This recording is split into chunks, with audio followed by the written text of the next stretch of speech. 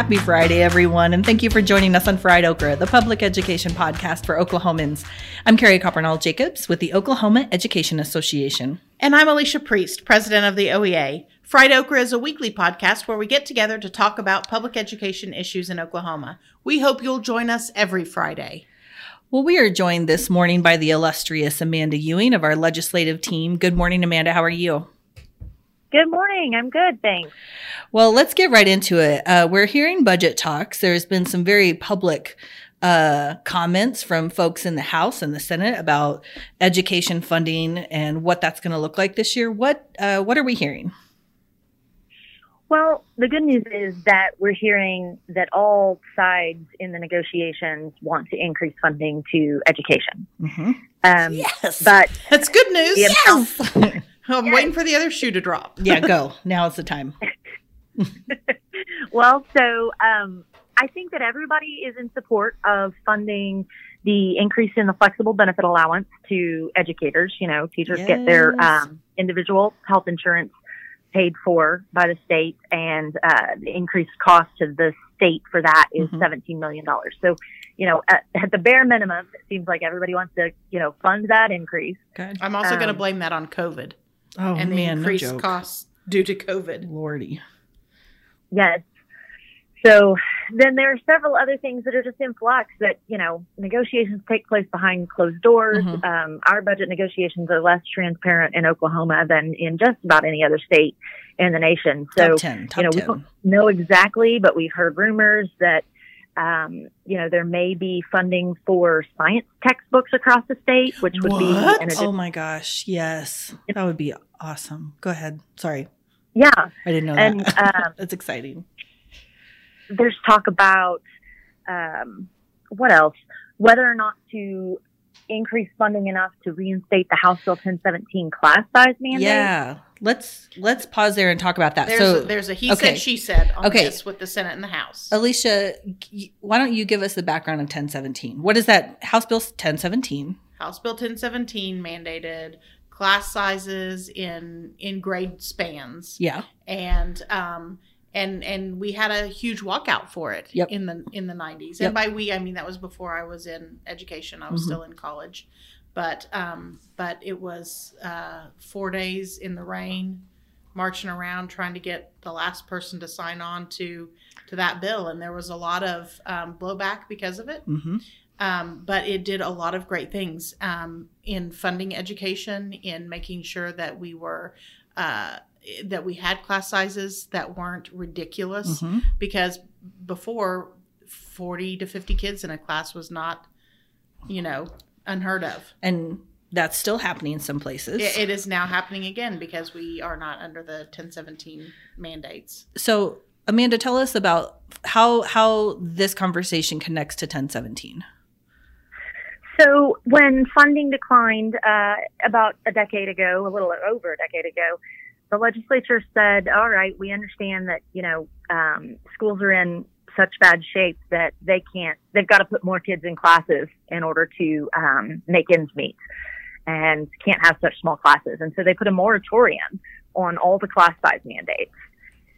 So we, OEA, and the administrators and school board association and House and Senate came together a few years ago and kind of made an agreement. We did make an agreement and passed a bill that basically said for every additional $135 million that the legislature puts into public education, and it's got to be unencumbered. You're not telling us how to spend it. It's just going to schools for their needs as they see fit.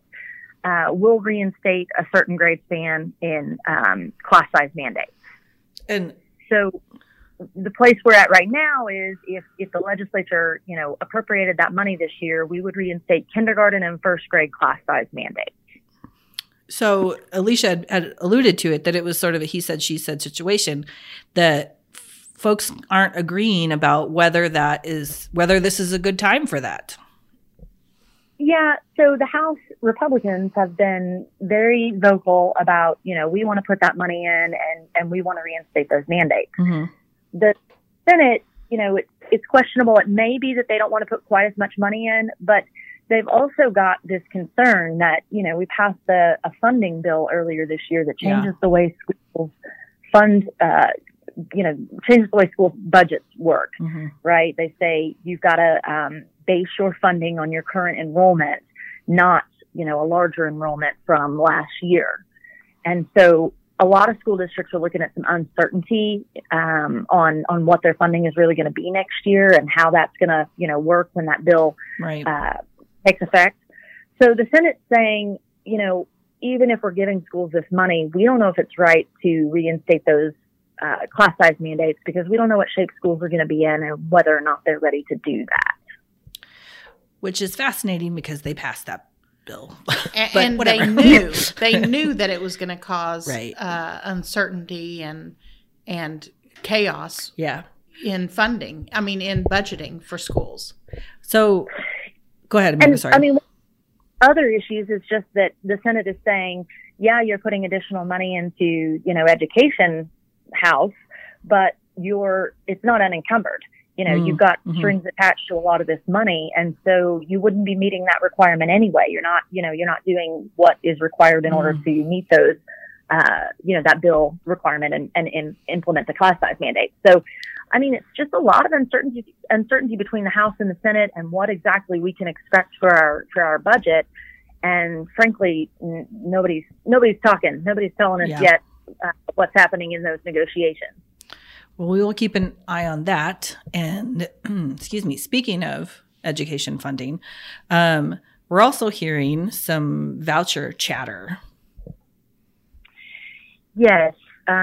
This is, if for folks who've been following the last couple of years, the Equal Opportunity Scholarship battle where, one side wants to really expand this tax credit and make sure that, wealthy families are getting scholarships to go to private schools. Yeah, who's looking out for them? Just kidding. And we, of course, are saying public funds stay in public schools, and we don't do anything of the sort. So, the last couple of sessions, we've come down to this last month in the session where every week we're hearing these rumors. And so it's happening again this year. There's serious talk that we may see that Equal Opportunity Scholarship tax credit expansion bill come back from the dead this last part of session. And if it does, we're going to have to fight it, and we're going to have to make contact. We're not trying to freak everybody out for no reason. And right now the bill has not come back, but we are hearing some, decently credible rumors that it may be coming. What kind of jiggery pokery shenanigans is this? If it didn't get heard in committee, if it hasn't been able to pass it through the regular channels with some transparency, how in the world? Good self-censoring. Thank you. How in the world is it coming back up now? Well, just procedurally, the JCAB committee, the Joint Committee on Appropriations and Budget, is a House and Senate committee that meets at this time of year, and they can just introduce bills out of thin air. They just say, here's a new bill that you haven't seen all session, and it's going to, usually the bills are to fund an agency, but, it could be really about anything. And so we could see a bill come out of JCAB that once it passes out of that committee, it goes directly to the House and Senate floor for a vote there. That's just like how they might do it. But I know that your question goes more to the, I think more to the philosophical. Why would they do this? Yes. And I'm with you. It doesn't make any sense. We've killed this bill over and over. And I'm grateful that we have a lot of strong education advocates in the House in both parties who are saying, enough is enough. We don't need this session. We started the session with the most voucher bills in the nation, 13. And so I know this shouldn't surprise me, but I am always surprised. I'm continuously surprised. Because we live in a world where you do what's right because it's what's right. Right. And public funds in public schools is that's like the most benign position. You know what I mean? That's not controversial. Like that is the most basic.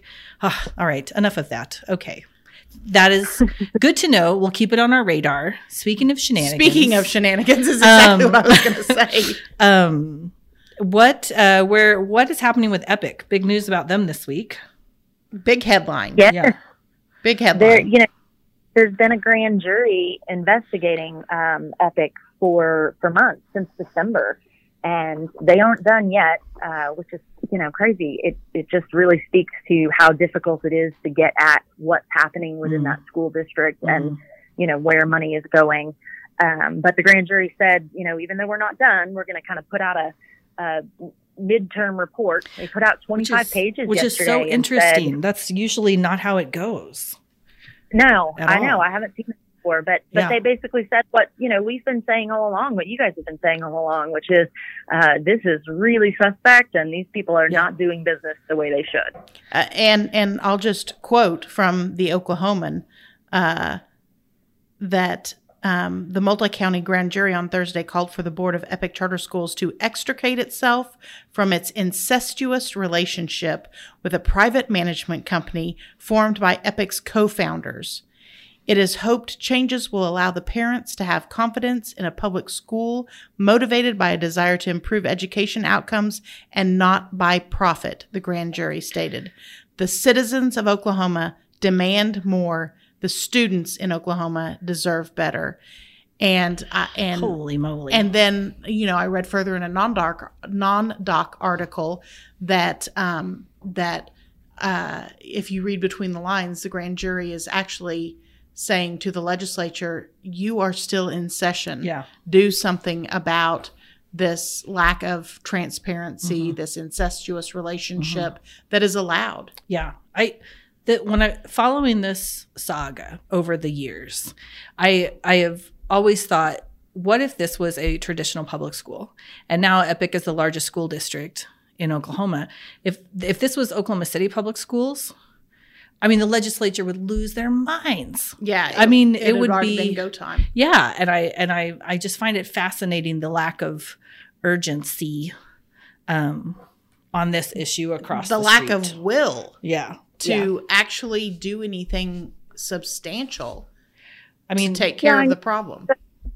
I know you remember that back in September, the state auditor put out just a really harsh report with all sorts of findings about Epic. And I really thought going into this legislative session, we were going to see a legislature that wanted to hold them accountable. We were going to see all sorts of legislation, trying to fix those, close those loopholes and ensure that their, boards were doing what they needed to do. And it's just the silence has been deafening at the Capitol on this issue. And it's a telling tale because there was a lot of money given from the founders of Epic and their families to legislators who hold the power. Well, JCAB can pluck legislation from the sky, so maybe we'll see something. Some good shenanigans? Yeah, good shenanigans. I'm up for that. Yes. So, that would be great. Well, all right, Amanda. We appreciate all the update, and we will be following along with you as these budget talks and everything else continues. And waiting for word that we need to, start making huge amounts of contact. Public funds for public schools. Well, thanks, y'all. I will be sure to let you know. And we are so excited today to have a special guest with us. We've got Quraish Ali Lamsana, who is a poet, author, and educator. Thank you so much for joining us today. It's a pleasure to be here. Thanks for having me. Yes. Well, we wanted to visit with you about your book, Opal's Greenwood Oasis, which I brought our copy from home, is a great story about a third grader and her bicycle, and sort of opens the door to have a conversation about what happened in Greenwood in 1921. So can you kind of give us a look into the genesis for this book? Where and why did you decide to do this project? Sure. So I've been back in Oklahoma for about 2.5 years. I spent 29 in Chicago and 2 in New York for graduate school. But I've been researching the Greenwood District and the massacre for almost 20 years. And as an educator and as a parent, and as an Oklahoman, right, I wanted to make sure that our young people have found a way into this history, and that we provided a way for young people to access this history that was both celebrating Black excellence over Black pain. And because certainly the massacre was one of the most, if not the worst act of racial violence in the history of this country. But thinking also about what was destroyed. And what was destroyed was the Greenwood District, which at one time from 1905 to 1921 was the most affluent Black community in the country. And it's completely self-sufficient, completely independent, of course, because it had to be because of the Jim Crow laws in the state and in Tulsa, but was economically vibrant with schools, banks, hospitals, theaters, churches. And certainly it had an aspect of there was always a criminal aspect to it, just like there is in any community. There's danger, but it was for the most part an exceedingly safe environment and self-sufficient and self-sustaining. And so it's important to me, one, because all of us as Oklahomans were never taught this history in K-12 education. It was not taught in Oklahoma history class in 8th grade, 9th grade. So, the history of what happened was buried, by design, by the state, by the city. For almost a century, right? But also because of that, and then also thinking about how if young people growing up in Greenwood or North Tulsa today, or the South Side of Chicago where I lived for so long, or different parts, different communities, that if they step out their door, right, and what they see is what they know. Right. And so if you're in the Northeast Oklahoma City and you step out your door, sometimes I believe that our young people see that, and that's as far as they can go. Right. If you can't see beyond, right, your immediate reality, then your dreams will stay, unless you have adults, teachers, parents, others who are helping you see and dream beyond your block, beyond your immediate situation. Then our children's often, because life is hard, particularly in marginalized communities,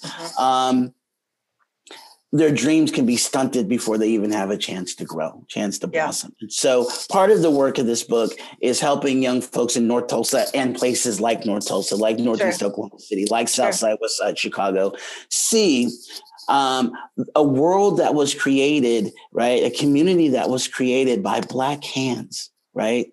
That thrived. That was economically vibrant and independent for the most part of South Tulsa.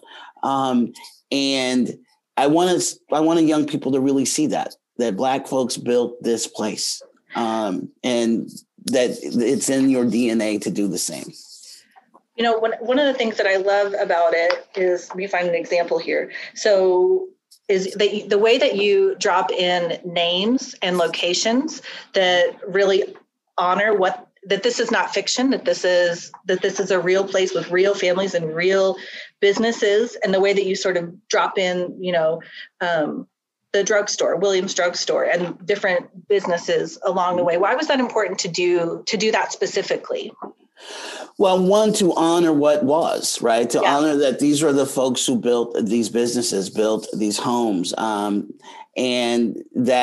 secondly, as I think you really sort of spoke to, Carrie, in your question, that it was a real place, that this place really existed. The only fictional characters are Opal and her family, right? Yeah. Everyone else who's referenced in the book, every place that's referenced in the book actually existed in Greenwood. And it was important, again, to honor the history, to honor what was here and who built what was here.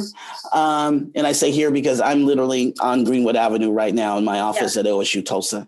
Yeah.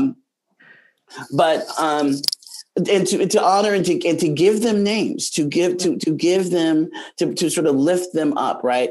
You know, folks are alive for as long as we remember them. And, you know, there are plaques on Greenwood Avenue that in the places where these businesses once existed. That's a form of remembrance as well. So this is another way to call their names and to honor what they did and that they lost their lives. Many folks lost their lives, certainly lost their homes and their businesses, you know, because of economic jealousy and racism. I mean, period. So it was important, again, to identify who was there and to go on this bike ride with Opal through this community so we could show off what it was. And so speaking of the bike ride, that's another thing that I really enjoy about the book is that it is sort of the opposite of the specific and that it is so universal, that this is accessible to no matter where you grew up. Kids can identify with Opal riding her bike for the first time, you know, to the store by herself. That is a sort of this childhood rite of passage. I think it really gives a humanity of this is everyday America that makes it, you know, it takes place in Greenwood, but that is any neighborhood, you know. And thank you for saying that, because that was certainly a point of the bike ride, right? Is that, as you said, it's a universal rite of passage when your parents allow you to go on your first bike ride by yourself, right? Yeah. And that that Opal takes us with her through this vibrant community where, you know, Mrs. Little knows her and Mr. Mann, who owns the grocery store, they know her family and they're concerned. What you doing out here without your parents, right?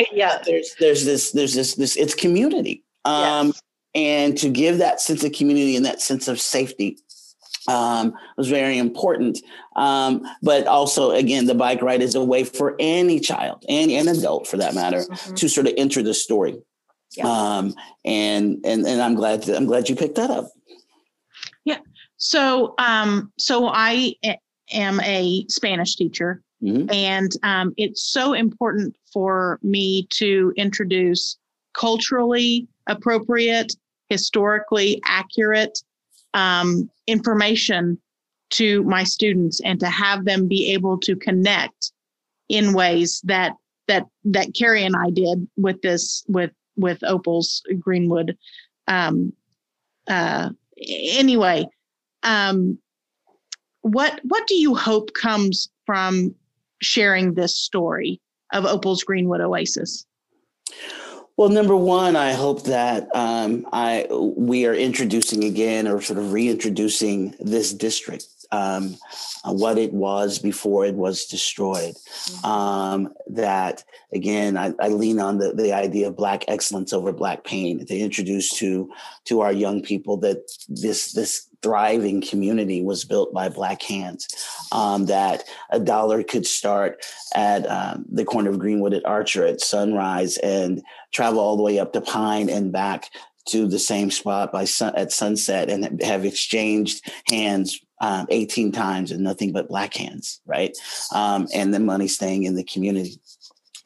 So I wanted to make sure that we, again, honor and help young people remember that this place really existed, that it's not a myth. It was real, right? That's one. Secondly, again, to, as I mentioned earlier, to help our young people see the past so they can take stock in the present and then maybe build or dream a future, right? That this place was built by Black hands. It's in our DNA. It's in your DNA to see and build and dream beyond your immediate situations, your immediate surroundings. That's two. Three, I wanted to provide, I should say, with Naja Amatullah Hilton and Skip Hill, our illustrator, our amazing illustrator, we wanted to provide sort of some jumping off points for teachers and adults to, if they wanted to discuss what happened the next day after Opal's ride, then they could guide that conversation or those conversations as they so chose, right? Again, thinking about, as an educator, that, as I don't know that I feel like a third, fourth grader, most third, fourth graders could handle, the catastrophe of the massacre. I'm not sure they're ready for that yet. Yeah. As a journalist, I often ponder, right? We can't, how do we talk to our kids about the pandemic, right? Yeah, sure. They're in it. They lived it. Right? How do we talk to our young people, our children, about difficult topics? When are they old enough to understand or be able to ascertain or comprehend without fear? Right? Yeah. And again, we are in a prime example of this. How do you talk to young people about this pandemic? You see that people are dying. Maybe people have died in your family. People are getting sick. You can't go to school. Yeah. Right? How do you navigate conversations with an 8-year-old, 9-year-old? About what this situation is. And so we wanted to make sure that we presented what was in a way that also, again, allowed adults, allowed teachers, allowed parents to take a child by the hand and say, okay, I want to walk you through this, but I'm going to walk you through this in a way in which I feel like you are capable of handling it, of ascertaining what is here or not. Right. And so that's why we end the book where we do at Memorial Day or Decoration Day, it was called then, at the picnic, and Opal receiving her reward, and then the photo of the devastation of the next day. So, but wanting to help young people again understand that, particularly young people in North Tulsa who haven't experienced. I mean, it's a food desert, Northeast Oklahoma City is a food desert. Yeah. So young people who haven't experienced anything but that kind of hardship, right? The mortality rate in North Tulsa is 11 years less than the mortality rate in South Tulsa, right? Yeah. And that's going up and down Peoria about 5 miles, right? Yeah. So to be able to help our young people in North Tulsa and everywhere, right, really find a way to enter this history. In addition to that, it's also a book, as I often quote Clara Luper. And Miss Luper, in 2016, she said, my biggest job now is helping white people understand that Black history is white history. We cannot separate the two. Right. Yeah. And so that's a part of this as well. Right. Is that it's a way to introduce this story to young white folks, too, and folks and children of all ethnicities as well, and say, look, this is what happened. Yep. Because of systemic racism. This is what happened because of economic jealousy. Right. This is not something that you want to perpetuate, but see it, right. Look at it. This is real. This is what was destroyed. This little go ahead. And what we're living now is a culmination of denying those parts of our history that deal with racism and systemic racism and the white supremacy culture. And so it's created a bigger issue because we have not wanted to deal with it in history. And one of the things that I wrote down was we shouldn't be waiting until high school to teach history and to teach Greenwood and what happened. And your book is a beautiful example of how we can start that in earlier grades so that our students can see themselves in the books. Right. And so that they can begin to learn the lessons in a way that they can understand. Yeah, thank you for that. I mean, and you both are acutely aware that there are more animals as lead characters in children's books than there are children of color. I mean, and we're in 2021, and that's still the truth. That's still what is, and that's horrible. That's horrific. But it's also by design as well. It is not by accident. And then to further what you just said, Alicia, this House Bill 1775 is just toxic and dangerous, and is a perpetuation of what you just said. It's a perpetuation of a denial of the inclusivity of real life and real history, right? I often say until African American studies is not an elective but a requirement, until Indigenous American studies is not an elective but a requirement, until Latinx studies are not an elective but a requirement, then we will all be indoctrinated by the same lens, by one vantage point, by one gaze. And when we talk about history, and this year is the 100th anniversary, as everybody's aware, that is not that long ago. That's not 500 years ago. That is a few generations ago. That's for right. for our current students. There are people in Tulsa who are descendants of this. This is not that they can directly, easily trace back. This is not this happened off in ancient Egypt. This is right, very close to where we are right now. Right here. Right. Yeah. Right. Yeah, you're right. It's very alive. And one of the things that I often, when I'm engaging in teaching or conducting what are called racial healing circles, I ask folks, do you believe that there's a stigma that exists about North Tulsa? And most folks say yes. North Tulsa is primarily, a Black community.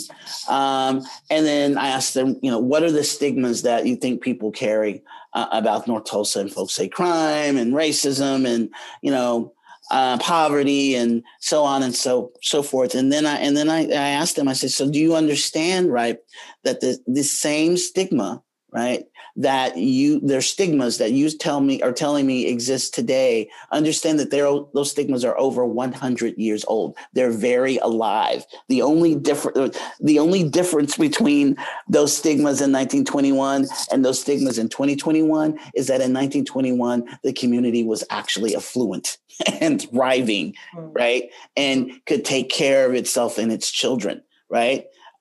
Because there were banks and shops and homes and theaters and churches and grocery stores. And now it's a food desert, right? But the same stigmas apply. Kids on the South Side, and I taught at a school on the South Side when I first got to Tulsa, their parents tell them not to go to the North Side, because it's a scary place to be, So, yeah, Tulsa remains exceedingly segregated, very, very segregated. And the really telling part about all of it, I think for me, again, having been back in Oklahoma for 2.5 years and in Tulsa for all of those, those 2.5 years, is to be reminded of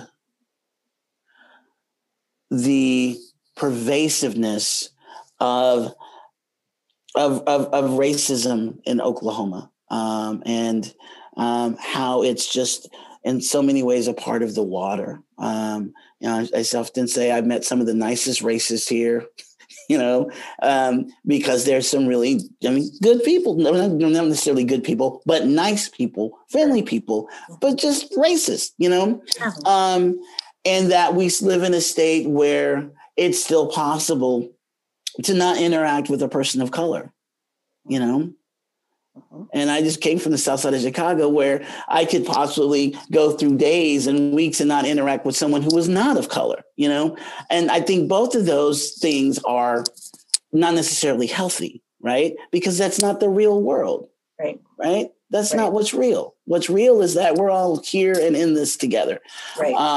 And that is why House Bill 1775 is so dangerous, because it only represents a singular viewpoint, which we've all already been indoctrinated with anyway, Right. So, but don't get me started on that. Go ahead. So I'm going to circle back, Ever the teacher.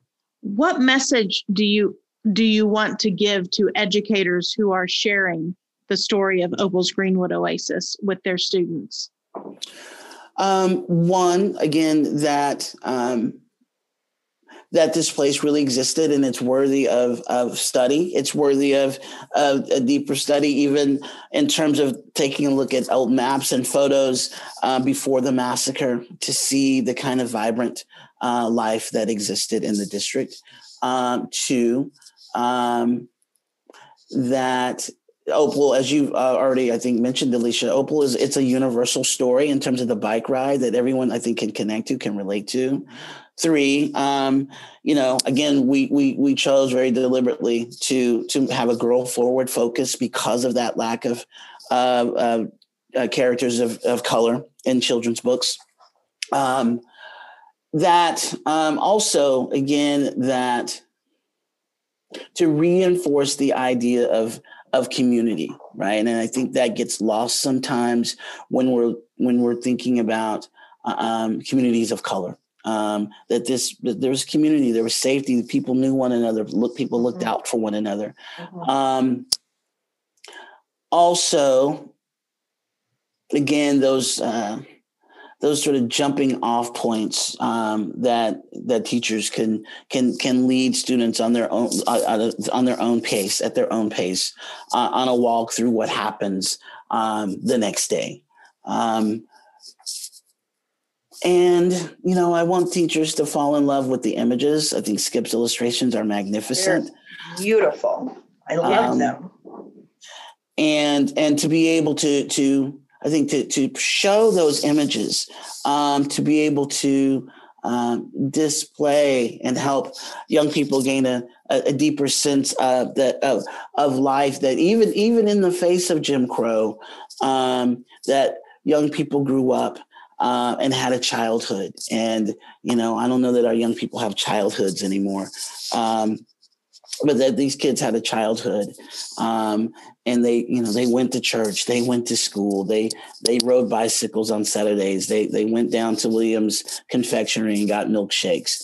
And that we actually can't even do those things anymore. How much that kind of community exists in very few places, in 2021. I will say I just came up with 15 cross-curricular lesson plans in my head as you were talking. Yeah, so. Good. Yeah, well, good. Maybe you can share some with me. We are working on, with the Greenwood Cultural Center, we are working on developing a curriculum for essentially 3rd through 5th graders, which I need to get back to. But yeah, I think there's place, there's location, there's the history of the time. There's thinking about the fact that, that this was just after the end of World War I, the first time the Black men could fight on behalf of the country. There are many historical intersections there that can be explored. The state was still young. The fact that Greenwood is actually where the Osage, a cattle reservation, Muskogee Creek land, and Cherokee land intersect and meet, and then it became and then it became Greenwood, because O.W. Gurley bought the first plot at 101 North Greenwood Avenue, and then set up shop. But there's an interesting debate about about if it was Creek land first or Caddo or Osage or whatnot. But in fact, it was all at one point in time. It's actually a place where all of those lands meet. And then you have the Greenwood District, right there as well. So there's a lot of history. There's a lot of blood on this soil. There's a lot of history, a lot of spirits on this land as well. And then I think about, again, that Black folks could not go south of 1st Street or 2nd Street unless they had a white escort, which was, working as a domestic in someone's home. That Black folks were interned in 3 different locations for up to 6 days, unless a white person came and vouched for you, came and claimed their Negro, is the phrase. And so there's a lot of stuff to teach in the book, that we sort of hint at. Some things we dig deep in, drill down on, but there are a lot of sort of jumping off places. Well, if I encourage everybody, I've got a 5th grader and a kindergartner, and I encourage parents of young kids to get this book and read it to them. I think it opens the door to have lots of conversations in lots of ways. But also, I would encourage educators to request it at your school library. Please. Absolutely. That have it there accessible for everybody. So we deeply appreciate your time. We know that you are busy beyond measure, so we appreciate you so much, Quraish, for coming and visiting with us and for your work on this book. Thank you.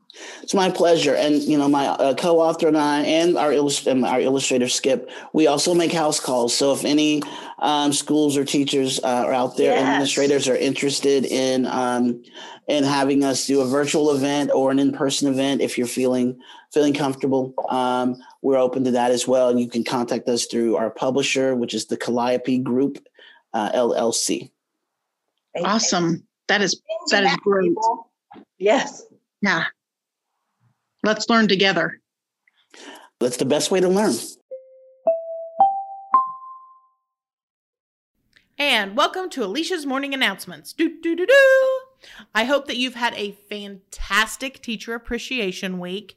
I know that I sent my daughter off to school today with cards and gift cards for all of her teachers. Yeah. And same. Because I'm a horrible parent, I made her write me too. specific note to each teacher. Teacher appreciation / child punishment week. Yep.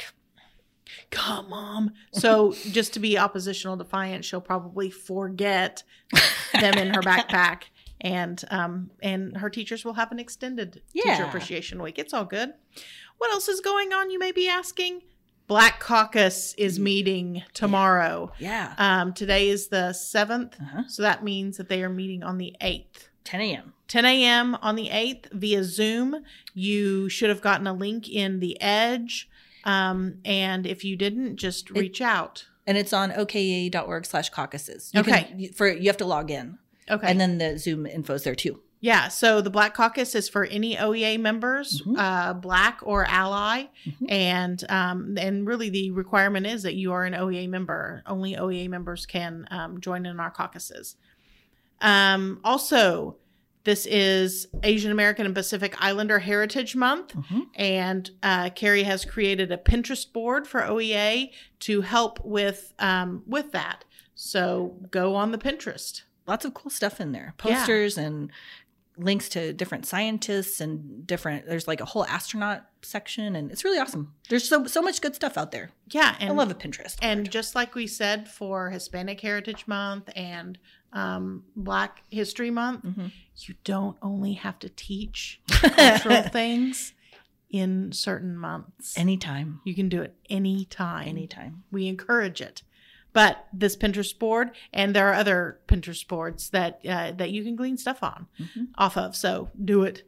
Then we are partnering with the Oklahoma Blood Drive in Bricktown and OICA to push out information. Oklahoma Institute for Child Advocacy. Yes. Thank you.